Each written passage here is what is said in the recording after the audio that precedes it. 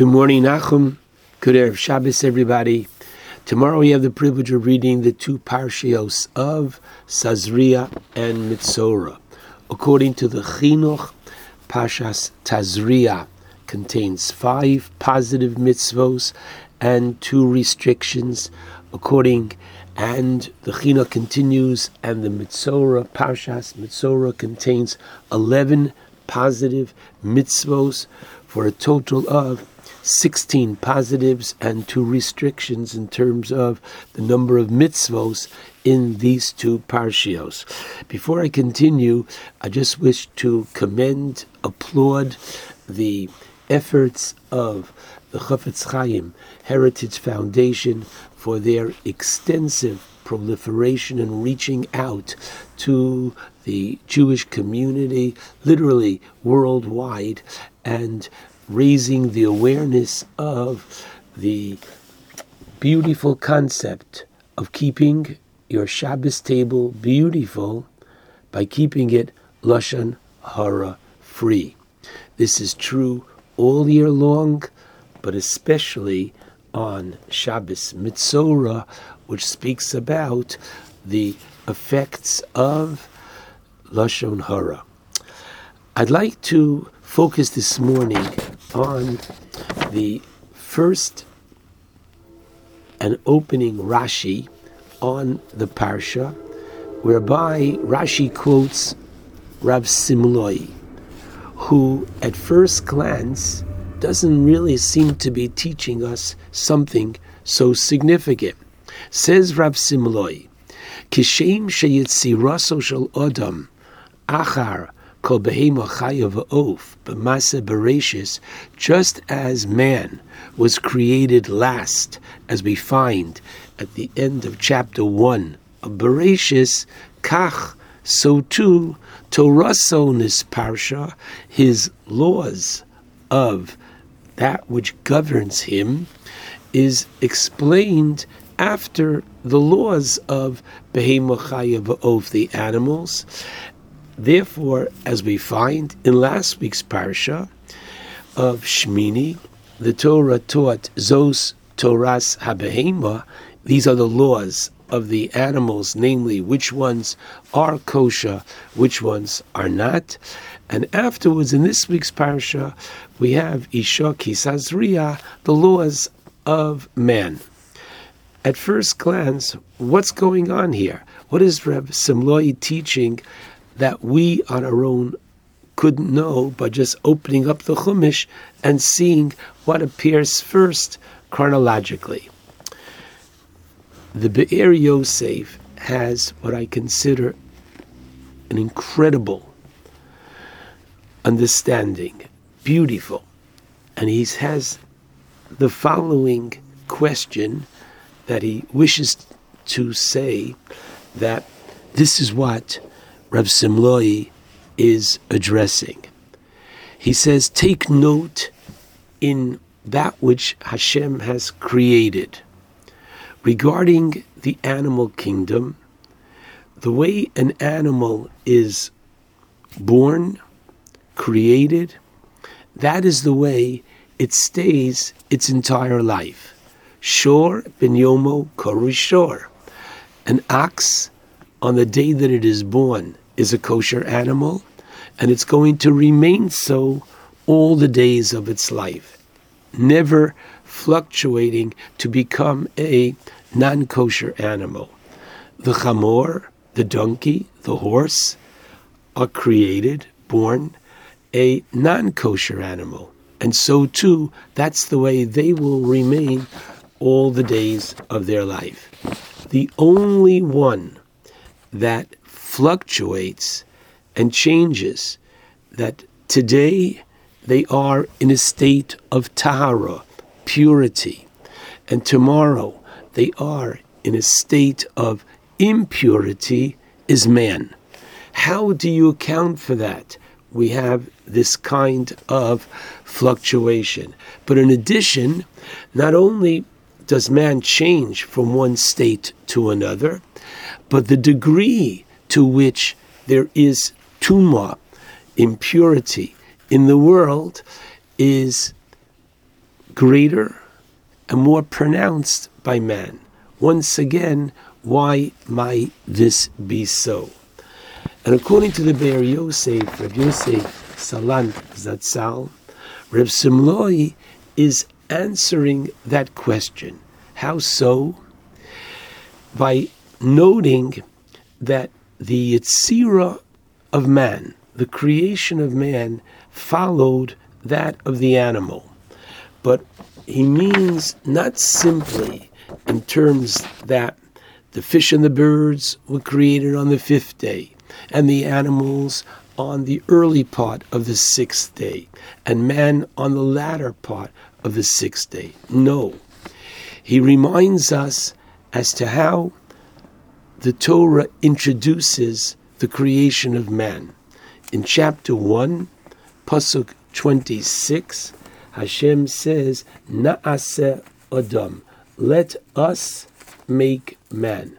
Now that is a very challenging phrase, the plural, let us, and therefore Rashi on the spot tells us that the Torah is teaching us Hashem's incredible character, humility, that we are to emulate, that even though it could cause questions as to, after all, God is alone, one, Hashem Elokeinu, Hashem Echad, He's unique. Still, HaKadosh Baruch Hu doesn't hesitate to teach the lesson that the Gadol, the head of the corporation, should be Shoel Eitzah, should give kavod, and should actually listen to those who are beneath him, Mikol Malamdai Hiskalti, for many, many reasons. Comes along the Zohar, and the Zohar has an additional understanding of Na'aseh Adam. This idea is also found in Nefesh HaChaim of Reb Chaim Volozhiner, in Shar Aleph, Perek Vav, that Hashem was speaking to all of nature that preceded the creation of man.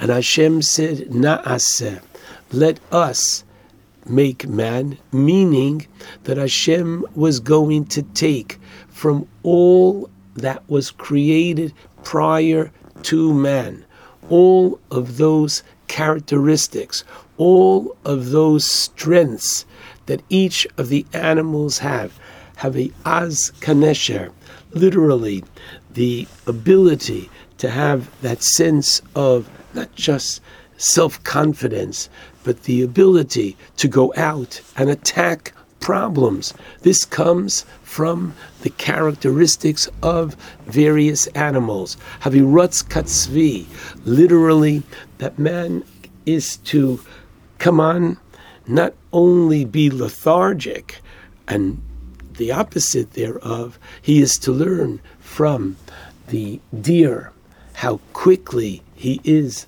to perform the mitzvos and obligations that he was charged. But in reality, we know that man has the ability to run the mile in a few seconds, less than 4 minutes. What does that mean? Havirutz katzvi, in a very literal sense, as the deer is one of the quickest of animals, man too has this capacity. So what the Torah is teaching us is that there is within man a little bit of this and a little bit of that. God took a composite of all of that which preceded man and put it into man. And when Adam sinned and he ate from the Eitz Hadas, Tov Ra, once again, imbibed within man now was both positive and negative.